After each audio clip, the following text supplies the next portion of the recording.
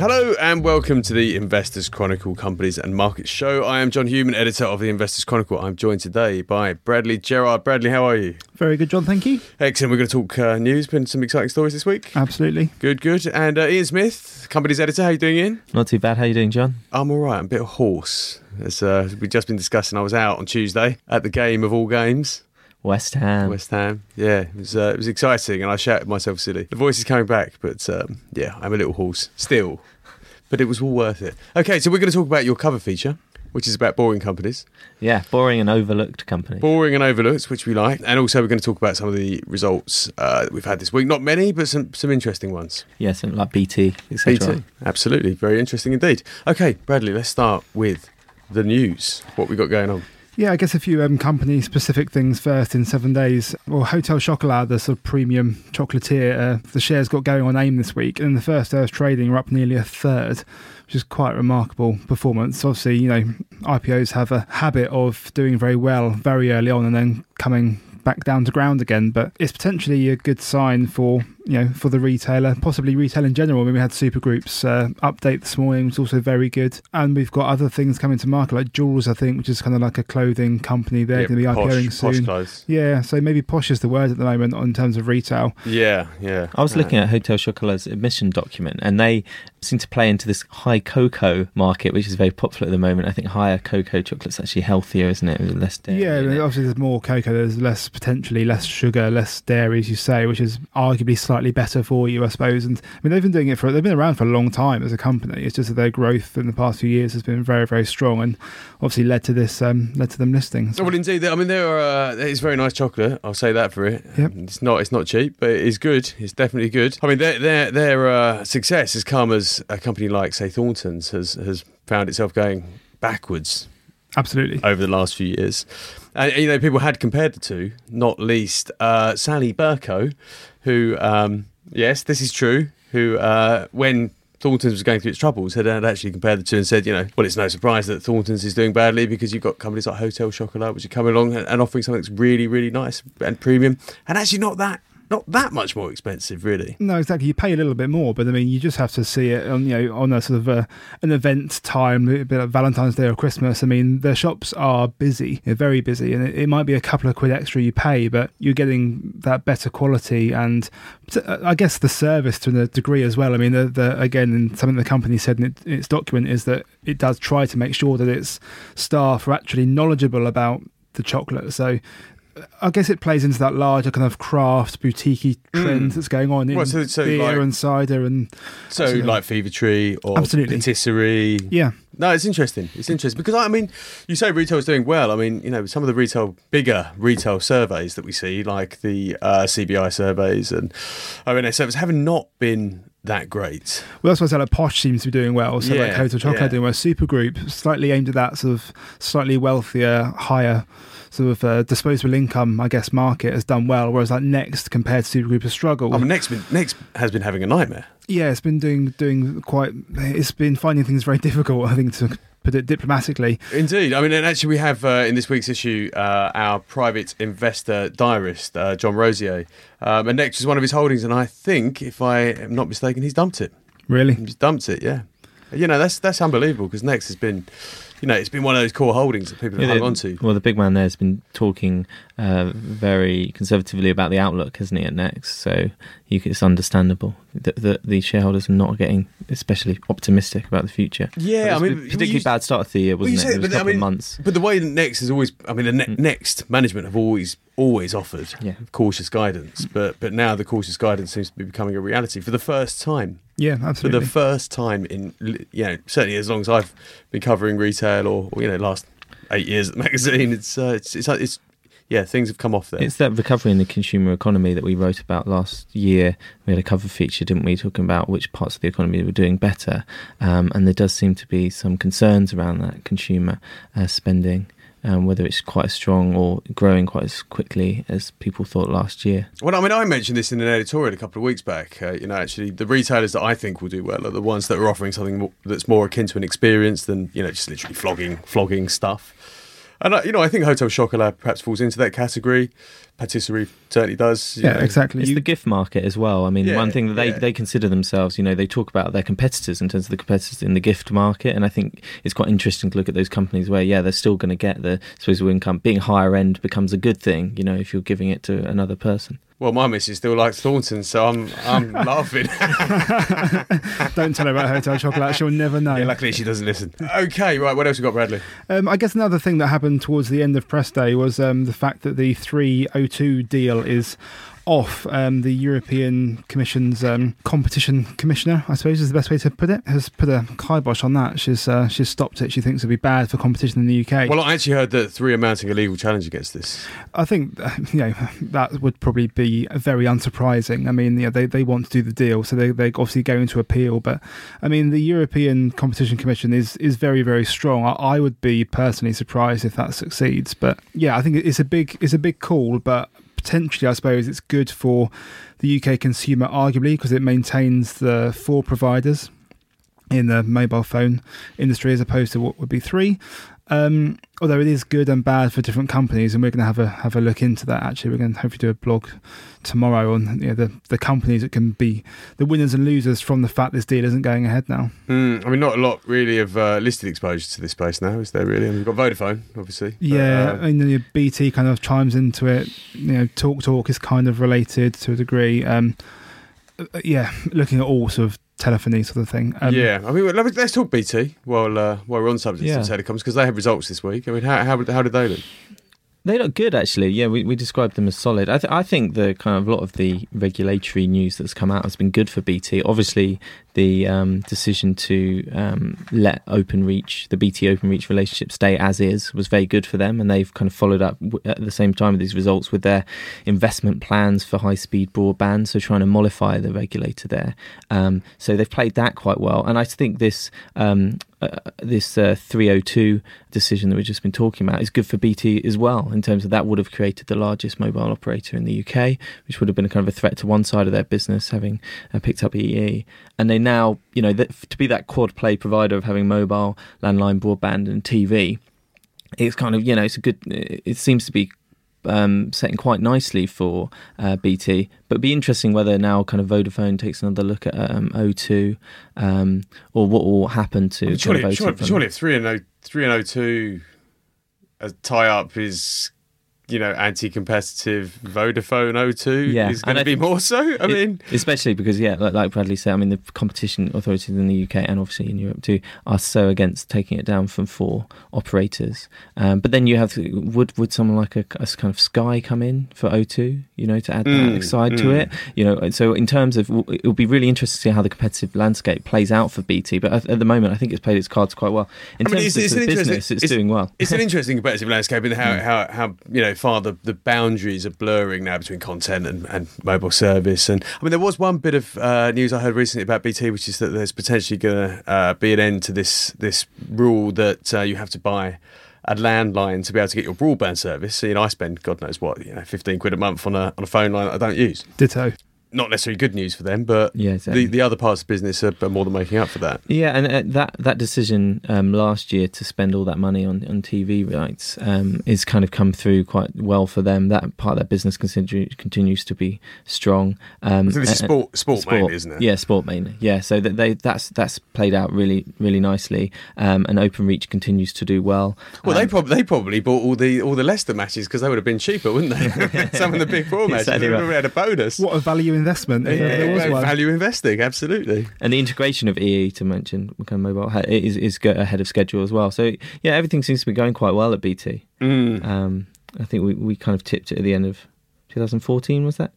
So it's been doing well since then. But they seem to have the right kind of strategy in various areas of the business. But as Bradley says, Theron will be taking another look at the winners and losers and a fallout from the 302 decision. In a blog tomorrow. Okay. So, enough telecoms. What else we got, Bradley? I think we should actually touch on your leader column, John, actually, about Centrica. Yeah, right, yeah. I think we should touch on that briefly, just because I read something. I was so cross. I can tell it. Your anger oozes off the page. Anyone listening, page 6, usual place. John's had a bit of a go at Centrica. I was very unimpressed with this. So you're a shareholder, and obviously you, as you said, buy your utilities from them as well. So well, yeah. I mean, BT is a company that's never exactly had a glowing reputation for customer service. I would definitely say that BT has been a better experience recently than Centrica, than British Gas, who I'm a customer of. But then that's the nature of these large, utilities, former state utilities. I mean, beyond customer services, the thing that really annoyed me was the placing this week. Now, you've picked up a piece this week where I think an analyst, where's it from, Bradley? Yeah, Jim Wood-Smith, he works down at wealth manager in Exeter called Hawksmoor Investment Management. He was just kind of touched upon this in his sort of like weekly kind of note thing where he just goes through several issues during the week that he spotted. And he thinks that sort of fundraisings like this are going to come back as opposed to debt, because he cites that ratio of US net corporate debt to earnings has doubled since the financial crisis. That figure's probably not quite as such a great magnitude in the UK, but I suspect it's going in a similar direction. So his view actually is that the world needs a lot less debt, more equity, and so equity issuance is the most obvious answer. So absolutely. He's saying Centrica's message is loud and clear. Balance sheet strength has never been more important. Rights issues are coming back. Absolutely. So Centrica's rationale for raising this money through an equity placing was that it needs to protect its credit rating. Fine. I accept that. I think it needs to protect that rating. That's important in the line of business that it's in. It's got a fair amount of debt on its balance sheet. Absolutely fine.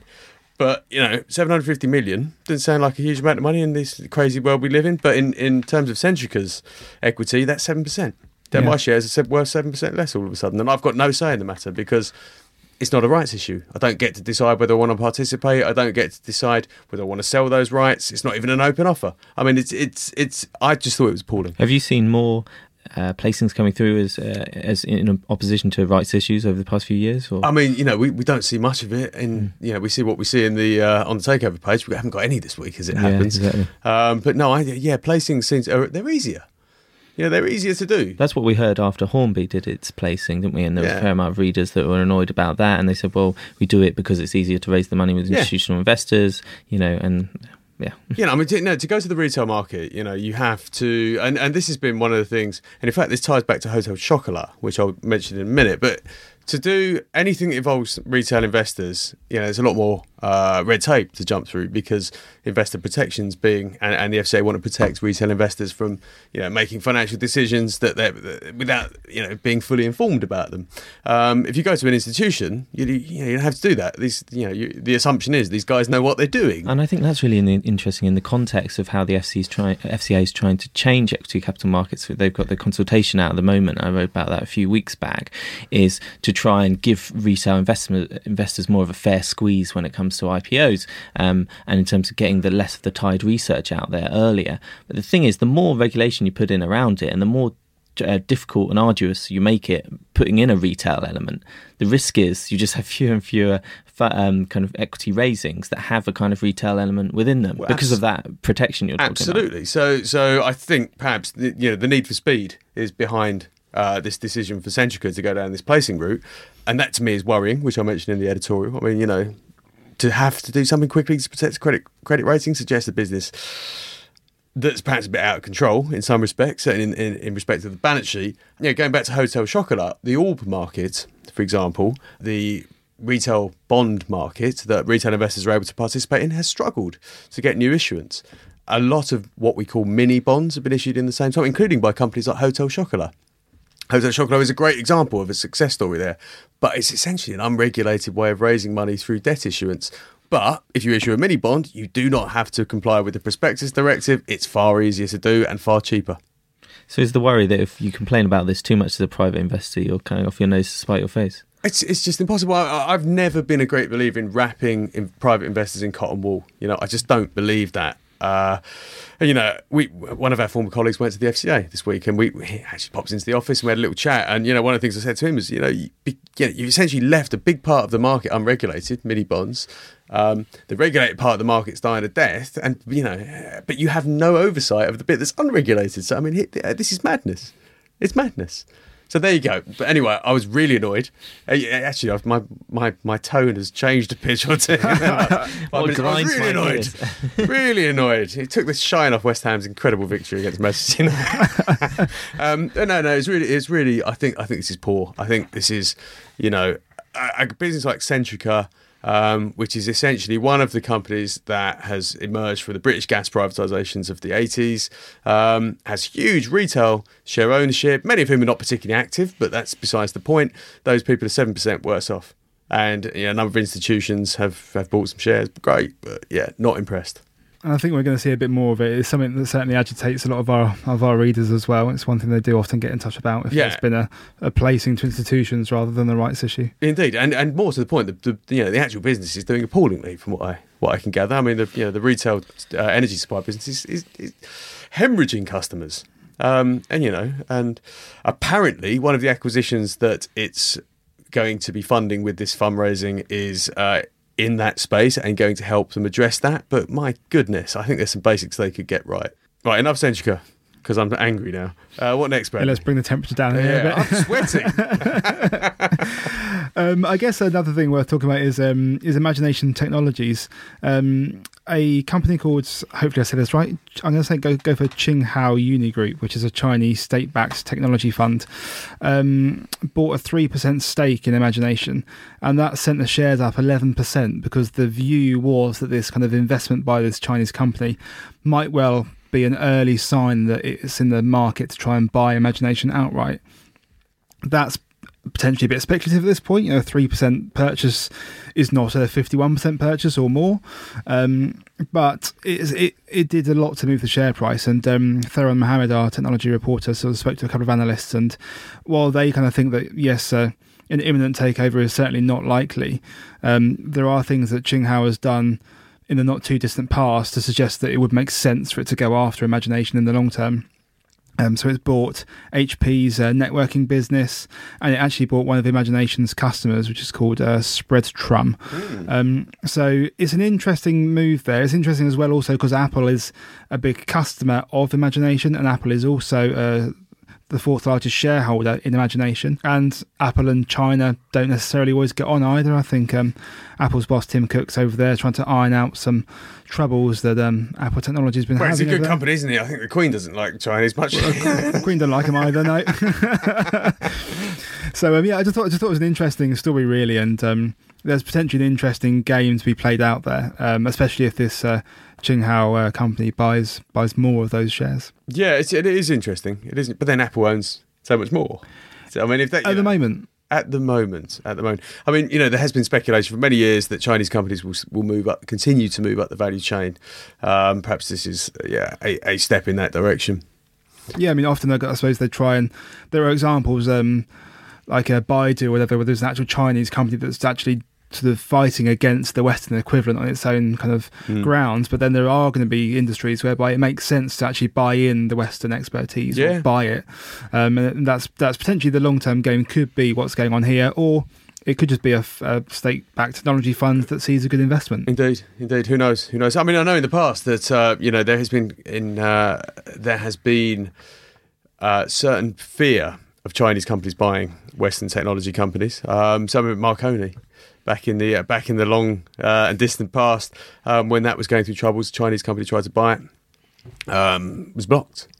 The same has happened in with American companies as well. So yeah, I mean, I think the Chinese have been after high-end technology for quite some time. This is if this is the beginning of a trend, it wouldn't surprise me at all. No, absolutely. I think you're quite probably right. Right, my favourite headline of the week: Interserve laid out by Glasgow Kiss. Yeah, it was a good one, wasn't it? Mark Robinson's responsible for that. So he's good with that sort of thing. Yeah, so while we had Hotel Chocolat shares up nearly a third in one day, we had Interserve down about 24%, I think it was, in one day as well. Because it kind of had alerted people to the fact that some revenues in the Middle East might be a bit sort of softer than anticipated, but actually it was problems at its UK construction division which dealt the blow, really, because the group's taking a 70 million provision in relation to a waste to energy contract in Glasgow, linked to subcontractor issues. And yeah, the market did not take kindly to it at all, so it fell very strongly. And I guess this is a bit of a problem, because if the sort of weakness in the Middle East does transpire as well, then that's going to be another problem, which, yes, it's already talked about, but that on top of this domestic problem is not great. So, well, indeed. I mean, and this perhaps is another example of the spike in profit warnings that John Rose refers to in his column that I also mentioned in the editorial. I mean, they seem to be at elevated levels. You've got some good results coming through from companies, but where you're getting these profit warnings, they look pretty nasty. I mean, this is, he talks about a couple of his holdings, St Ives and Spru Aegis, whose shares, I mean, absolutely, they're halved in both cases in a day. Got to put my hand up and say Restaurant Group. I cover that one. That's been painful recently. Well, he mentions that too. Yeah. And, and he said the surprise there is not that there was a profit warning, but how quickly the second one followed after that. We do seem to be seeing some difficult trading conditions for perhaps more companies than we used to of late. And here's another example. Yeah. Not all great out there on the markets. No, I think any weakness is being really punished by the market as well, even if there's kind of the low end of expectations can start to be punished now as well. Yeah. The market's been pretty unforgiving. Well, I think I was looking this morning, apparently the US markets were off quite sharply overnight on the basis of weak earnings as well. I guess it's a kind of strange mixture of risk off and risk on. People were happy to be in the markets, but when there is the any sign of weakness, it's like that risk is well and truly off. But so risk off, that's what we like, even if you are investing in equities. And the best way to do that, Ian, is to buy boring. Definitely right. Well, it's a feature idea that we often, different people kind of battered around, and we all know the kind of companies we think are the most boring, right? We talk about boring. Bunzl. Sorry, Bunzl. This is actually no judgment of Bunzl. You're getting an insight into the IC office. Bunzl's been around for years. For years. Other publications have called them boring Bunzl too. So we've never actually gone as far as to call them boring Bunzl. Have we not? We might have done. I don't think we have. We have now. We have now. But they are a great company, but it's just like paper towels. Yeah, so the idea is to pick those companies that do things that aren't the most exciting, aren't going to lure in the kind of private investors looking for an exciting, disruptive growth stock, and might be undervalued as a result. And that kind of idea has been around for a while, and we can all name companies that we think might fit into that bucket. What I tried to do with the feature was to quantify that to some extent, to say, okay, well, we say something is overlooked just because we think it's overlooked, but actually how could we come up with some kind of metric? So this isn't really value; it's more which stocks are getting the least attention. This is quite modern, really, because this is kind of social. Yeah, so it's very bespoke and untested, and I'm sure it has flaws to it. But the approach that we took was to look at the social media, the relevant mentions, using some data from trading.co.uk, which is a real-time information platform, and to look at the number of relevant mentions of a company on social media over a given time period, which was kind of January to April this year. We give it a score. So the higher the score, the more kind of relevant mentions that company was getting. So we use that as a kind of measure of the attention it was receiving across social media. And then also we built in a score around the amount of research houses covering a stock based on S&P Capital IQ data. So again, the higher the score, the more attention it was getting from different research houses. And we combined the two to try and get an idea of those stocks that are over this time period getting most attention from kind of the buy side, but also from the private investor audience, or kind of generally. So that's what we did, and we kind of did it across the FTSE 350, and then we looked at the ones that we thought on that basis were most overlooked in the FTSE 250 and in the FTSE 100, and it just threw up quite an interesting group of companies, and you can have a look at them. But one classic one that you might have already said, you might have suggested would be in there, is Mondi in the FTSE 100. In some ways you would say, well, the smaller stocks will get less attention, but it's not. It's no means the smallest stock in the FTSE 100. 6.3 billion. Exactly. It's a big old company. It's a big old company, and yet it's on our measure kind of the second most overlooked in the FTSE 100. Why is that? Is it because people can't get excited by paper and packaging?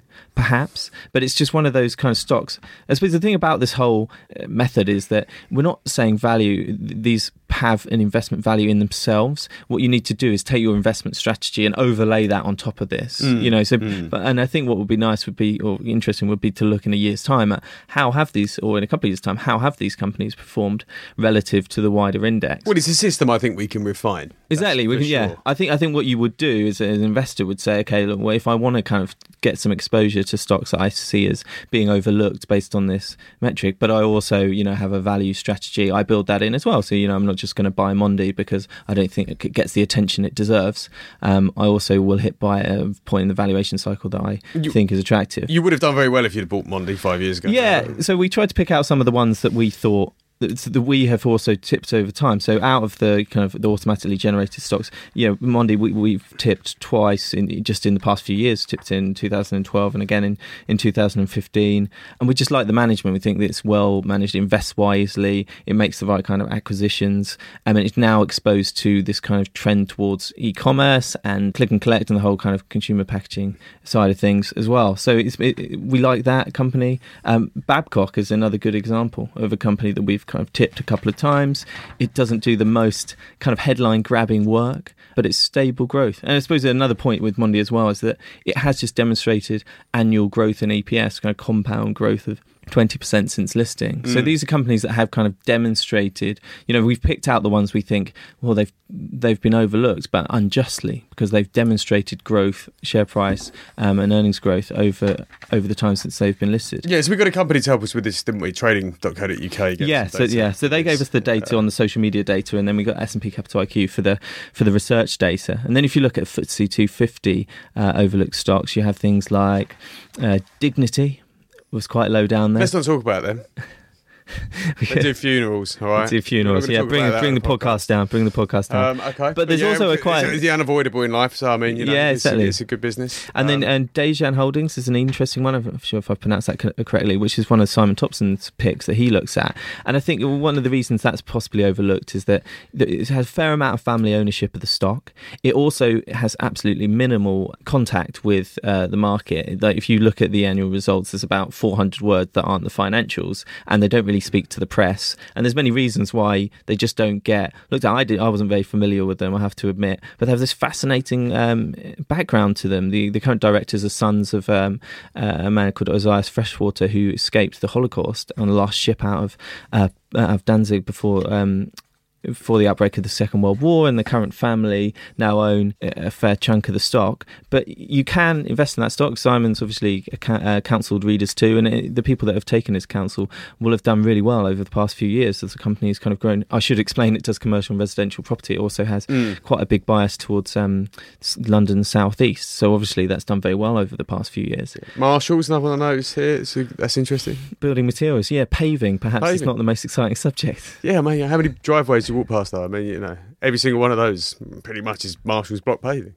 Exactly right, and at the moment we're having a bit of a revival of infrastructure spending, as we've written about previously in the title. But perhaps it's one that people haven't paid much attention to. But it's nuts and bolts stuff, isn't it? So these are the kind of stocks that have been thrown up by this screen. I use screen in a broad sense for this, but it will be really interesting now is to look in future at how these stocks actually perform. In a year's time relative to the wider index. Yeah, I mean, Chris Dillo's offered some ideas of why this phenomenon might be the case, that actually boring companies tend to, and perhaps in the past, not necessarily now, we'll come on to that, but in the past have been undervalued because people actually, as a result of human nature, gravitate towards more exciting growth opportunities, which don't necessarily work out. So there is an investment psychology rationale for why this strategy works. Exactly right. Yeah, he's come up with 4 reasons why defensive stocks, which you could broadly. I mean, some of these, you wouldn't call these defensive necessarily, really. But I mean, cyclical defensives in a way. Yeah, I think one of the reasons why defensive stocks kind of outperform over the long term is because people don't look at boring stocks as much as they look at exciting ones. So we're talking about the kind of overlooked stocks here. So it's only a kind of subset of that. But I think you're right. He says that investors might be systematically over-optimistic about exciting stocks when it comes to the corporate growth. Not so optimistic and ebullience about paper towels. And Exactly right. And then he also says, which is quite interesting, that fund managers don't want to pick defensive stocks because they might not, in a rising market, they tend to underperform, and fund managers are trying to demonstrate, they've got their own career risk, right? They're trying to demonstrate their own value. That said, Daniel Liberto has worked with you on this feature this week, and he's actually found a few fund managers who actually kind of employ this strategy. They go for the unloved. And I think, once you've kind of read our slightly kind of bespoke strategy of trying to identify some of these companies, if you want to know how the experts do it, Daniel's done a really interesting piece where he's talked to a few fund managers. Obviously, Peter Lynch is the most successful in terms of he's written about, but he's also spoken to 3 fund managers who currently try and find value by picking those stocks that perhaps other people overlook. Unfashionable. Unfashionable, perhaps, yeah. So there will be they are some of the more well-known stocks, to be fair, but, how can you pick unfashionable companies that you think provide value? So if you want to kind of, to put some of that into action, you could take some tips from the experts. Yeah, no, I mean, it's a great feature. I mean, it's just an interesting way to think about how you invest, beyond the chasing growth, which I think is the sort of populist perception of how you make money on the stock market. And we obviously do a lot of growth tips, and we put a lot of effort into that. I think the other side of it is I did just briefly look at kind of taking the other angle, which is, if you want to invest in the stocks that you think get the most attention, obviously you can flip it on its head and saying, what are the buzz stocks right now on the FTSE 250? And you won't be surprised that it's stocks like TalkTalk or Home Retail Group that are getting a huge amount of attention currently. I mean, this is generally because of specific. So TalkTalk is, they're obviously in the news because they had this great big hack. Exactly right, and Home Retail because they went picked apart by, as a takeover target. But the interesting thing there is, well, that doesn't have any value in itself. It's just saying these companies are most talked about at the moment. But there is the establishment of these kind of social investment and real-time investment platforms, trading.co.uk being one of them, but eToro being kind of a social investment platform where you copy other traders. What I'm trying to do a little bit there is get into this expanding world of private investors or even day traders really using real-time data to kind of get a sense of how sentiment is shifting. So, so when you see that these stocks are in a particular day getting more attention on social media, the data show that they are also get a higher price volatility on the day. So obviously you can be on the wrong side of that. But if you want to search for buzz stocks, I think increasingly we're going to see investors use more of this kind of social metrics and kind of data approach as people get more, and this is one of the things I've talked about with a couple of people in the feature, is there is more of a trust for real-time data from investors that perhaps there wasn't in the past. Yeah, I think this is very new. Twitter's been around a while, but not that long. Certainly not long enough to have really found its way into the investing, canon, as it were. I think we'll look back in this in a few years and think, we were on something here. But hopefully. But look at it as though it was a very unsophisticated first step. No disrespect. Didn't need the very in there, but I'll take your point. No, I really do. Yeah. I think this is the future. I think the old fundamental ways will not disappear.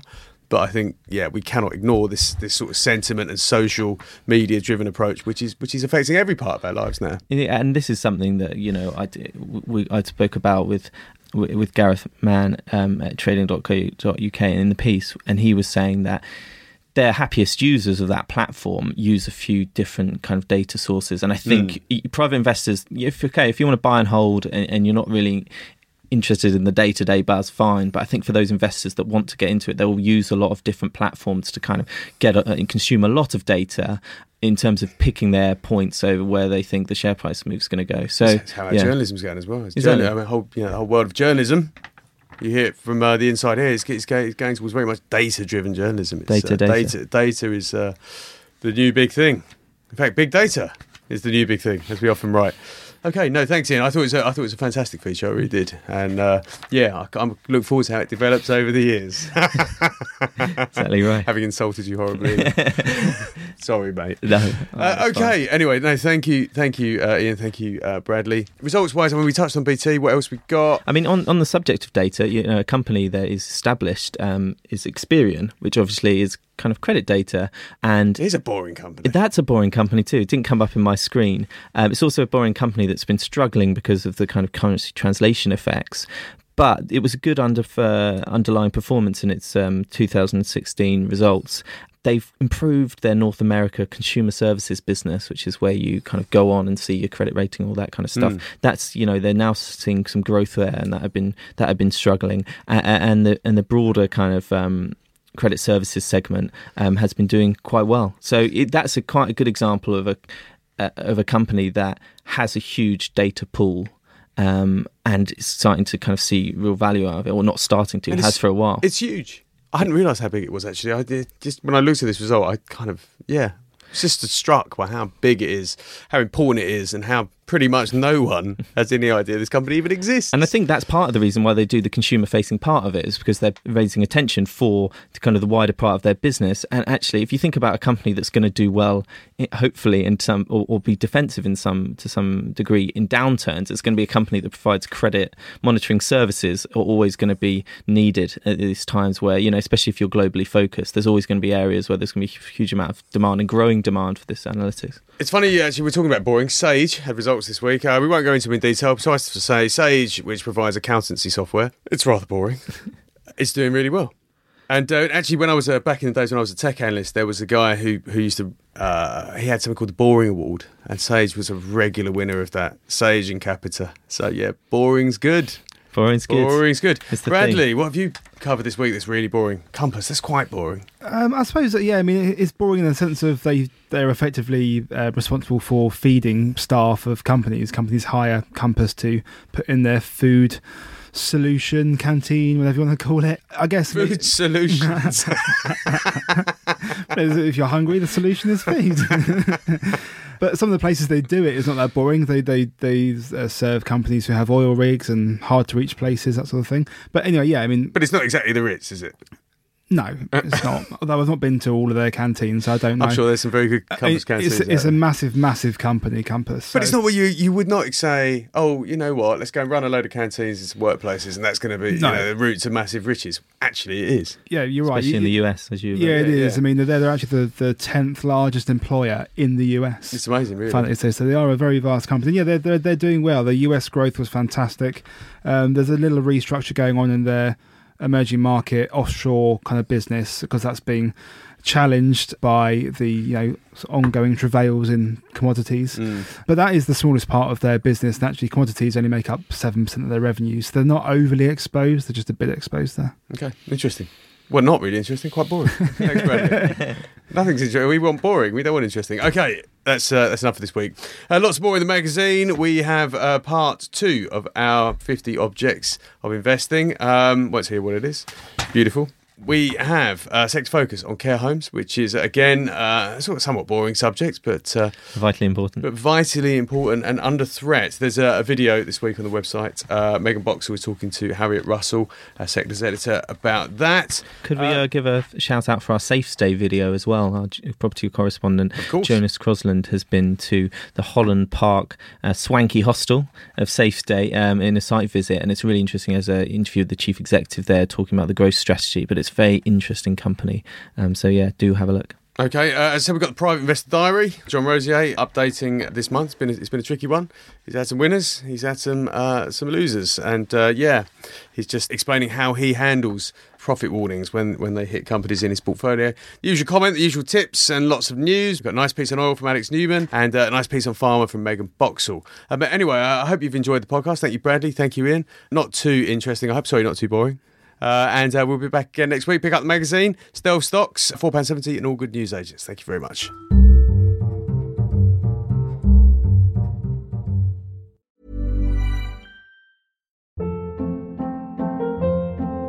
Hold up. What was that? Boring. No flavor. That was as bad as those leftovers you ate all week. Keke Palmer here. And it's time to say hello to something fresh and guilt-free. HelloFresh. Jazz up dinner with pecan-crusted chicken or garlic butter shrimp scampi. Now that's music to my mouth. HelloFresh. Let's get this dinner party started. Discover all the delicious possibilities at HelloFresh.com.